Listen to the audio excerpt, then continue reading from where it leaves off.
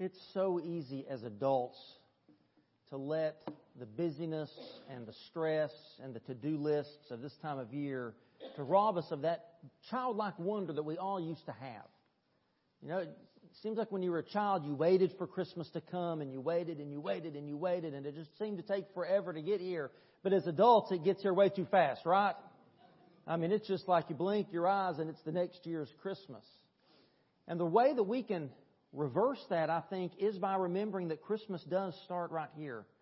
It begins in the Word of God. I invite you to turn in your Bibles to Genesis. Let's look at chapter 27.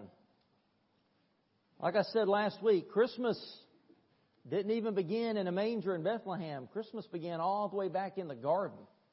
Christmas began in eternity past in the very heart and mind of God. So yeah, we're going to Genesis. You may think, well, I didn't know the Christmas story was in Genesis. But I hope that this will all make some sense as we go. You know, as I think about waiting, you know, Advent is a time of waiting. And as adults, well, as children too, I mean, you wanted Christmas to get here fast when you were a kid. Because we don't like to wait, do we? I mean, that's why when you go to amusement parks, they've got fast passes. So you don't have to wait in line. That's why restaurants have reservations or call-ahead seating, so you don't have to wait to be seated at the restaurant. That's why hospitals advertise their ERs have the shortest wait time. And that's why, and I'm so thankful for this. I mean, this is the time to be alive. When you have to call customer service, they now have a callback feature. So you don't have to wait on the phone for that representative to answer your very important call. They will call you. It's great. Because we don't like to wait. We feel like that time waiting is time wasted. And so we get very impatient these days. We get impatient with our friends and family. We get impatient with school. We get impatient with work. We even get impatient with church. You know, people aren't changing fast enough. The church isn't growing fast enough. The preacher's not getting the sermon done fast enough. We get so impatient. We get impatient with ourselves. We expect our progress to move a lot faster than it does. Whether you're trying to save up money, get out of debt, lose weight, work out, study to get better in school, it just seems to always take so long. And we even can find ourselves getting impatient with God.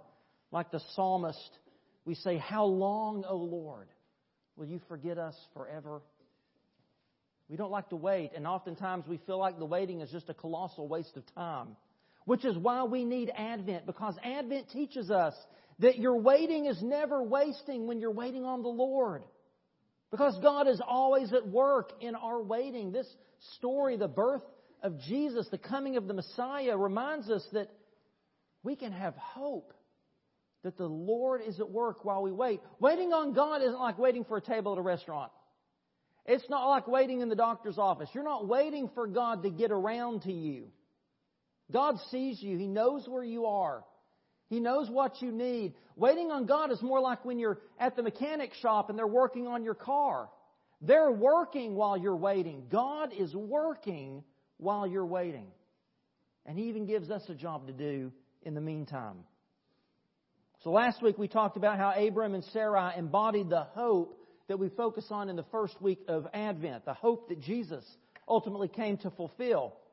And Abraham and Sarah had to wait decades before Isaac was born. And then the descendants of Abraham had to wait 500 years before God finally gave them the promised land. And still God's people hoped in the Lord. And that hope did not disappoint. Well, today I want us to look at Abraham's grandsons, Jacob and Esau, to help us understand how our hoping and our waiting can actually produce peace and help us to become makers of peace with each other. Our Old Testament reading you heard this morning from Isaiah 2 is a beautiful picture of a world not being ripped apart by war. A world without mass murders, domestic violence, human trafficking, divisive politics, or broken marriages. It's a nice idea. Turning weapons of war into farming utensils to feed instead of kill. It's a beautiful idea. How do we get there? How do we take our broken world from here to that ideal? Well, a few chapters later, Isaiah tells us, in Isaiah chapter 9, every warrior's boot used in battle and every garment rolled in blood will be destined for burning, will be fuel for the fire. For to us a child is born. To us a son is given. And the government will be on His shoulders, and He will be called Wonderful Counselor, Mighty God, Everlasting Father, Prince of Peace. Once again, Isaiah invokes the imagery of war. He talks about soldiers' boots. He talks about bloody garments. But the promise is that someday they will be burned. There will be no more slavery or oppression, no more war or violence. And that hoped-for peace and freedom, our safety, our deliverance will come about through a child, a son. And of course, such a boy couldn't just be any child. He'll be a child born to us. He'll be God's gift to all humanity. And what a gift He will be. The one true and eternal King of Kings. One name is not enough for Him. One title can't begin to capture who He is. Here in this verse we see 4 titles. He is the mighty God, the everlasting Father, the wonderful Counselor, and the Prince of Peace. And doesn't a Prince of Peace sound good right about now? We need that peace. Jesus said, "Peace I leave with you, my peace I give you. I do not give to you as the world gives. So do not let your hearts be troubled, and do not be afraid." The peace that Jesus gives us is internal, and it's eternal. It's deeper and more profound than any man-made peace.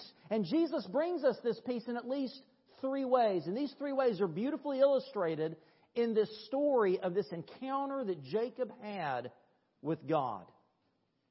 The first way that Jesus gives us peace is He gives us peace with our past. And He does that through forgiveness. He gives us forgiveness, and that allows us to have peace with our past. You know, the greatest conflict in the world today isn't between nations, it's between kingdoms. The kingdom of God, the kingdom of light, and the kingdom of this world, the kingdom of darkness. That's the conflict. Since the Garden of Eden, a sin war has been waged between a holy God and a rebellious humanity. Paul talks about this in Ephesians chapter 2. He said, "As for you, you were dead in your transgressions and sins, in which you used to live when you followed the ways of this world and of the ruler of the kingdom of the air, the Spirit, who is now at work in those who are disobedient. All of us also lived among them at one time, gratifying the cravings of our flesh and following its desires and thoughts. Like the rest, we were by nature deserving of wrath." See, the original source of all violence, all war, all conflict is sin. And the general who leads the army of evil is none other than Satan himself. There are spiritual powers at work in this world. We should never doubt that. But Paul says that we are at war not with flesh and blood, not with other people. No, he says we're at war against rulers, against the authorities, against the powers of this dark world, and against the spiritual forces of evil in the heavenly realms. See, the real war is spiritual. And if that's true, then isn't the real solution also spiritual? If our real enemies are the powers of darkness and the spiritual forces of Satan, then presidents and congresses and armies and man-made laws, they're not our ultimate solution, are they? And this brings us to Jacob. I want to briefly review his story with you. You remember Abraham and Sarah finally had their miracle baby. Isaac, the son of the promise, was born. And Isaac grew up and he met and married Rebekah. And just like his father and mother, Rebekah and Isaac could not conceive. They tried and they tried and they tried to have a child and they could not. And they prayed and they prayed and prayed. And finally God spoke to them and said, "I'm going to give you not just one, but 2 sons." They would have twins. Esau was the firstborn. And Jacob came out second, holding onto his foot, as if he were trying to pull Esau back in so he could be the first one born. And that defined Jacob and Esau's relationship for the rest of their life. Jacob always seemed to be jealous of Esau's position as the older brother. He would do anything to usurp his brother's place in the family. So their relationship was one of strife. It was one of deception and distrust and conflict. The name Jacob is an interesting name. It means grasper, because he was grasping onto his brother's heel. It can also mean deceiver. So if grasping was Jacob's life goal, deception was his strategy. That was the kind of person he was. Jacob tricked his impulsive brother into selling him his birthright as the firstborn son, his place as the future patriarch of the family. And Esau sold that to Jacob for a bowl of soup. And then with his mother's help, Jacob tricked his father Isaac into giving him the blessing that would forever seal his place of power. What he did, if you remember, is he pretended to be his brother Esau, who was hairy, so he put all this fur on him, and he wore Esau's clothes because Isaac was blind. So when Isaac smelled him and felt him, he would think it was his son. And he took the wild game that his father loved, prepared it just the way Rebekah helped him prepare it just the way he likes. He brought it in, he offered to him, and he lied to his father. And his father gave him the blessing that belonged to Esau. And after Esau discovered what happened, his response, well, it's heartbreaking. And that's what we're going to see here in Genesis 27, beginning in verse 30. After Isaac finished blessing him and Jacob had scarcely left his father's presence, his brother Esau came in from hunting. He too prepared some tasty food and brought it to his father. Then he said to him, "My father, sit up, eat some of my game, so that you may give me your blessing."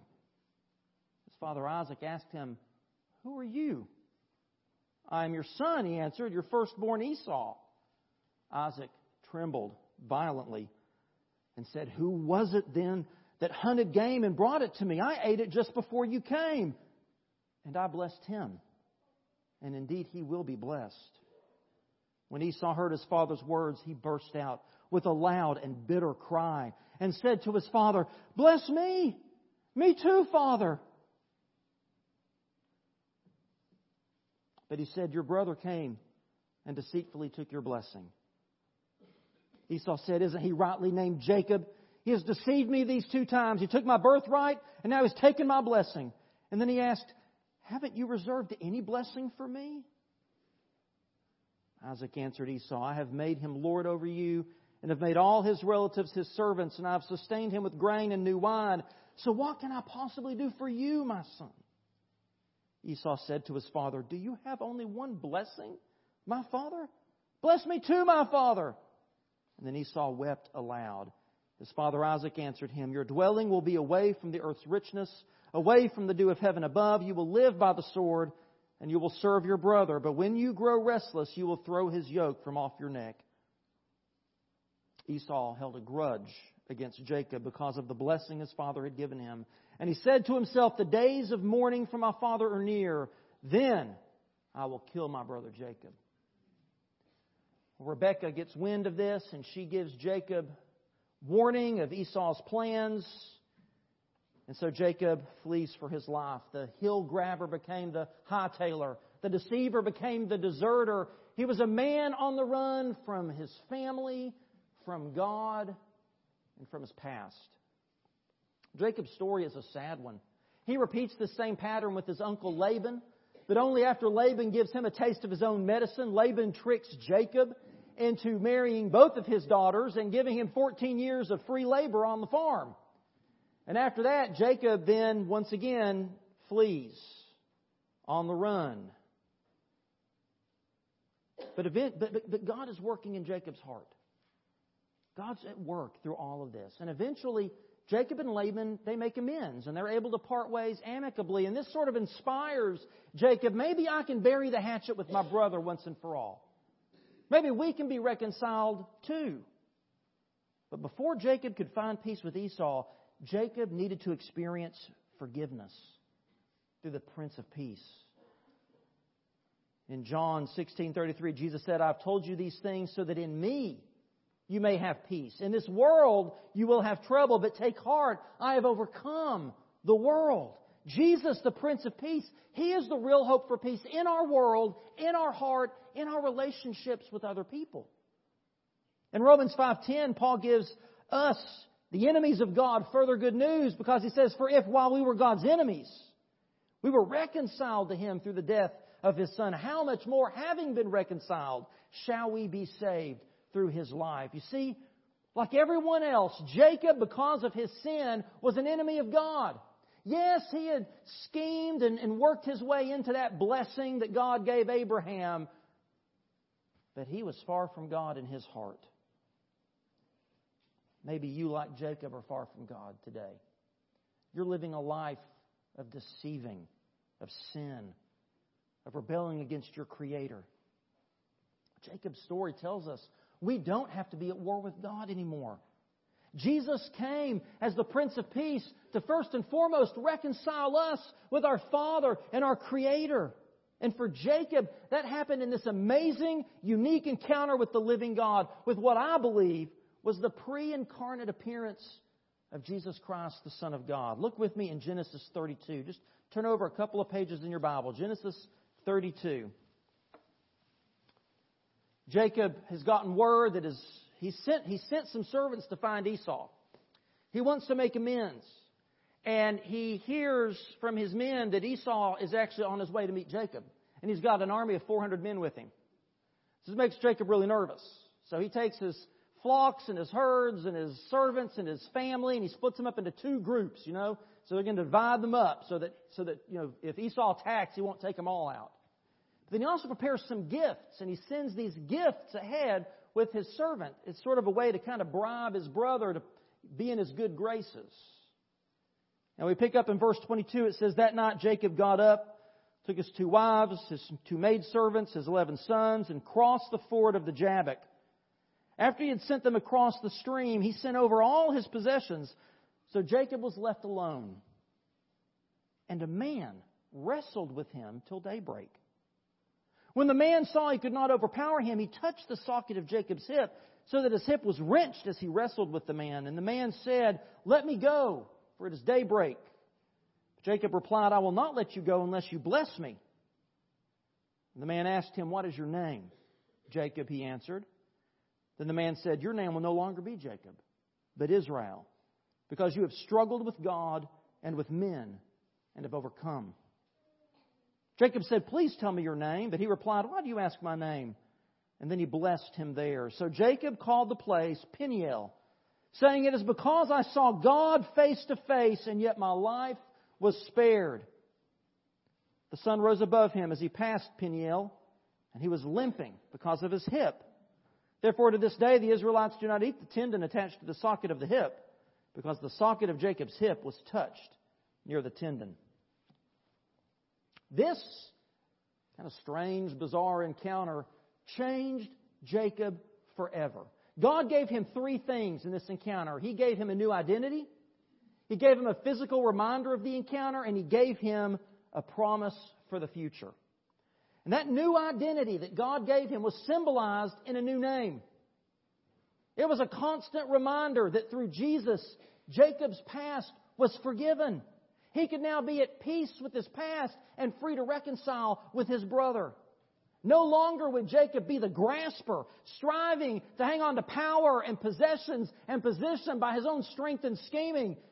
Instead, Jacob was free to stop grasping, to let go, and let God be in charge.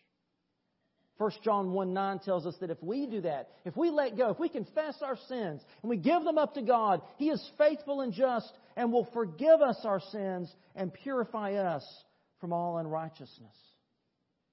Jacob's new name was Israel, meaning one who wrestles with God. He was now free to live as Israel, as one who trusted God, even if wrestling with God in prayer, and so doing prevailing. Jacob said of this meeting with the pre-incarnate God the Son, the second person of the Trinity, he said, "I have seen God face to face, and yet my life has been delivered." So this Christmas, when we look to Jesus in faith, we are looking to Jacob's Savior, the Lord who wants us to surrender our whole selves to Him in faith and trust. And like Israel, God will give us a new identity. Paul wrote in 2 Corinthians 5:17, "Therefore, if anyone is in Christ, he is a new creation. The old has gone, the new has come." Paul's saying, you once were lost, but now you're found. You once were alienated from God by your very nature and enemy of wrath, but now you're an adopted son or daughter of the King, an heir of God, and a co-heir with Christ Jesus. You used to be a liar. You used to be an idolater. You used to be a slanderer or an adulterer. You used to be violent, thieving, gossiping, drunk, greedy. But, as Paul wrote to the Corinthian Christians, that is what some of you were. Past tense. But you were washed. You were sanctified. You were justified in the name of the Lord Jesus Christ and by the Spirit of our God. Jesus wants to give you peace with your past today. He wants to give you a new name in Christ. Child of God. Follower of Jesus. But like Jacob, you first have to have an encounter with Jesus. Wrestle with your guilt. Confess your sin and let it go. Stop grasping. Stop deceiving. Stop striving in your own strength and self-righteousness and grab hold of God. He will make you into a new creation. He will reconcile you with Himself and declare you righteous. You'll go from being an enemy of God to being a child of God. Let Him rescue you from that kingdom of darkness and make you a citizen of the kingdom of life and light. Jesus wants to give you a new identity and give you peace with your past. Secondly, He wants to give you peace with your present. And He does that through giving us wholeness. See, beyond a new name is a reminder that his past had been forgiven. God gave Jacob an ever-present physical reminder of this encounter, a reminder that was with him every single day. A reminder that he should stop grasping and keep trusting the Lord. Sometimes we have to be broken before we can be made whole. Sometimes God has to allow or bring painful circumstances into our lives so that our hands will be placed on Him. Sometimes that means that we have a limp afterward. But if we learn the lesson of truly surrendering ourselves and allowing Christ to be in charge of deciding how and when we'll be blessed, I think we'll find that that limp is worth it. James writes about this. James encourages us to see the difficulties and testings of life as God's way of sanctifying us, of making us more and more like Jesus. He writes in James chapter 1, "Consider it pure joy, my brothers and sisters, whenever you face trials of many kinds. Because," why would you consider it joy? Because you know that the testing of your faith produces perseverance. And if we let perseverance finish its work, James says we'll be mature and complete, lacking nothing. Except a ringtone, maybe. So, it's okay. It happens. Mature and complete, lacking nothing. I want you to look at that last phrase. Mature and complete, lacking nothing. There's a Hebrew word that describes that idea. And that Hebrew word is the word that we translate peace. And that Hebrew word is shalom. Let's just all sing along. I'm not sure what the song is, but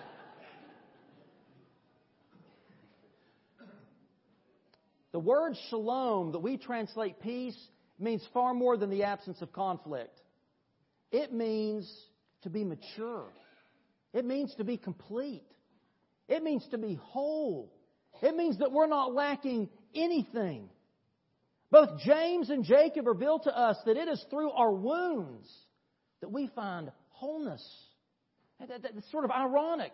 That it is through our woundedness that we are made whole. It is through striving, even wrestling with God, that we find that lasting peace. The kind of peace that completes us. The kind of peace that matures us. The kind of peace that makes us whole and happy. And that's really the role of the Holy Spirit in our lives. By the Spirit, God is transforming us more and more into the image of Christ. Making us holy, making us righteous. It's a lifelong process of being made new, whole, and holy, of helping us to live into our new identity in Christ. Just as Jacob's limp helped him remember he was no longer the grasper, but the one who wrestled with God and lived, so the Holy Spirit in our lives is a reminder, what Paul called a down payment, a seal of God's promise on our hearts. He helps us live into our new identity as those the Prince of Peace has come to rescue and reconcile with God and turn us ourselves into peacemakers so that we can be agents of reconciliation to a broken world. The Holy Spirit does that in every believer. How do you need Jesus to be your Prince of Peace in your daily walk? How do you need Him to be the Prince of Peace in your relationships? in your workplace, at school. I pray this morning you would let Jesus bring peace and wholeness into your present. Let Him reconcile, restore, heal, and make whole whatever is wounded or broken in your life or your world. Jesus wants to give you peace in the present. Finally, He wants to give you peace in the future, and He does that through hope. We touched on this last week. I want to read for you. I want you to listen to this very familiar story, especially this time of year, from Luke chapter 2. The angel has appeared to the shepherds out watching their flocks by night. And in verse 10 it says, "But the angel said to them, 'Do not be afraid. I bring you good news of great joy that will be for all the people. Today in the town of David a Savior has been born to you. He is Christ the Lord. And this will be a sign to you. You will find a baby wrapped in cloths and lying in a manger.' And suddenly a great company of the heavenly host appeared with the angel, praising God and saying, 'Glory to God in the highest, and on earth peace to men on whom His favor rests.'" Isn't this our long-awaited promise? We ache for peace on earth, don't we? Jesus, our Prince of Peace, not only gives us peace with the past through forgiveness, He not only gives us peace in the present through His healing and restoring power, He gives us peace for the future. He gives us a hope so that we don't have to be afraid of tomorrow. We don't have to worry about what tomorrow holds. And even though this sounds cliche, it's so true because we know who holds tomorrow in His hand. Amen? Now, what did this hope for future peace look like for Jacob? We pick up the story in Genesis 33. If you'll turn back to Genesis 33, where Jacob, Israel, stops scheming, stops trying to bribe his brother with gifts, stops hiding and trusts God to bring the reconciliation. Jacob meets his brother Esau face to face, and much to Jacob's surprise, Esau comes running toward him, not with a sword in his hand to attack, but with his arms open wide in an embrace. Look with me beginning in, let's start in verse 4 of Genesis 33. "Esau ran to meet Jacob and embraced him. He threw his arms around his neck and kissed him, and they wept. And then Esau looked up and saw the women and children. 'Who are these with you?' he asked. Jacob answered, 'They are the children God has graciously given your servant.' Then the maidservants and their children approached and bowed down. And next Leah and her children came and bowed down. Last of all came Joseph and Rachel, and they too bowed down. And Esau asked, 'What do you mean by all these droves I've made?'" He's talking about all those servants with gifts that Jacob had sent the day before his encounter with God, when he was still trying to bribe his brother and earn his good graces. And Jacob answered, "To find favor in your eyes, my Lord." But Esau said, "I already have plenty, my brother. Keep what you have for yourself." "No, please," said Jacob. "If I have found favor in your eyes, accept this gift from me. For to see your face is like seeing the face of God, now that you have received me favorably. Please accept the present that was brought to you. For God has been gracious to me, and I have all I need." And because Jacob insisted, Esau accepted it. And then Esau said, "Let us be on our way. I'll accompany you." What a change Jacob went through. I mean, he had already set up these gifts in advance. He intended to earn Esau's favor and forgiveness. But now, after his encounter with Christ, now he doesn't see them as a way to earn favor, but as an expression of grace and gratitude. He wants to give them to Esau out of a generous heart.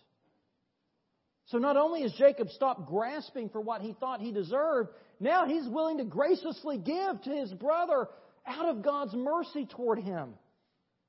And when Jacob tells Esau to see your face is like seeing the face of God, that means something when you've spent all night long wrestling with God face to face, doesn't it? And see, Jacob realized that night that he wrestled with God face to face, and God accepted him favorably. And so now, when Esau accepts him favorably, Jacob sees in him the face of God. You see, when you meet Jesus, you begin to see Jesus everywhere. When you experience the grace of God, it opens your eyes to see the smaller graces that God puts in our life all around us. We're forever changed. And we become people of grace. We want to extend that grace of God to others. And that is our hope for the future. That just as Jesus has made us new, so Jesus will make others new. In fact, someday Jesus will make all things new. That is our future hope. Jacob was the child of the promise, the father of the people of Israel, the kingdom of priests through which God revealed Himself to the world and through whom Jesus came to overcome and redeem the world. And world peace will only come when Christ comes again to make all things new.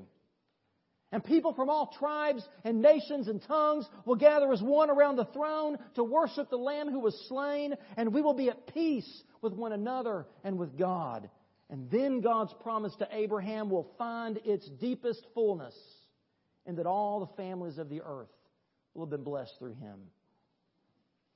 You've heard the good news this morning of the Prince of Peace. I think you know in your heart what you need to do. First, you need to let Jesus make peace with your past sins. If you've never done that this morning, I invite you to put your faith and your trust in Jesus to forgive you of whatever is in your past. Whatever you have done, He can make you right with God. Stop grasping at religion. Stop grasping at self-righteousness. Let go of yourself. Let go of your reputation. Let go of your good works. Let go of your sin. And trust God to give you peace with your past. If you've never given your life to Christ, I invite you in just a moment to do that today. Experience His forgiveness and His peace. Secondly, we need to let God give us peace in our present. Jesus alone can make us whole. He alone is the source of real healing and restoration. So whatever you're facing today, whatever your struggles, whatever your trials, whatever your hurts, habits, or hang-ups, my prayer is that whatever your weakness, whatever your thorn in the flesh, whatever your limp, that you would come to God today and discover that He wants to take it and use it for your good, your growth, and His glory. He wants to make you whole and give you peace with whatever you're facing today.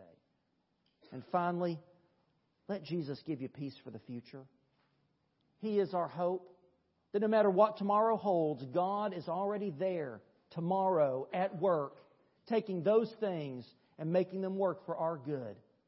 To those of us who are called according to His purpose. So don't be anxious. Fear not, as the angels would always tell people. But trust Jesus and find peace. Whatever God has spoken to you today, I invite you to stand to pray with me and to come. Father, thank You for the story of Jacob and Esau, Lord. What a beautiful picture of how You can take all of our mistakes, all of our brokenness, all of our character flaws, and You can use them for our good and for Your glory. Lord, there are people here today that need Your forgiveness. They need to be made at peace with their past, God, so they can move on, not as who they were, but who they can be today in Christ. If there's people here, Lord, that are struggling and dealing with grief and hurt and anguish and difficulties in their life, God, help them to have peace in their present, to know that You are going to work all those things together to make them whole, to give them shalom and peace. And God, we all have fears for the future. All of us have decisions to make. We have things that are facing us. Maybe it's a new job. Maybe it's a test coming up in school. Maybe it's the knowledge that we know we need to step out of our comfort zone and serve You in some way. And it scares us. God, give us peace in our future with the hope that You are already there. You are already in charge. And You will give us all the things that we need. May we respond to You in faith and trust. In Jesus' name, amen.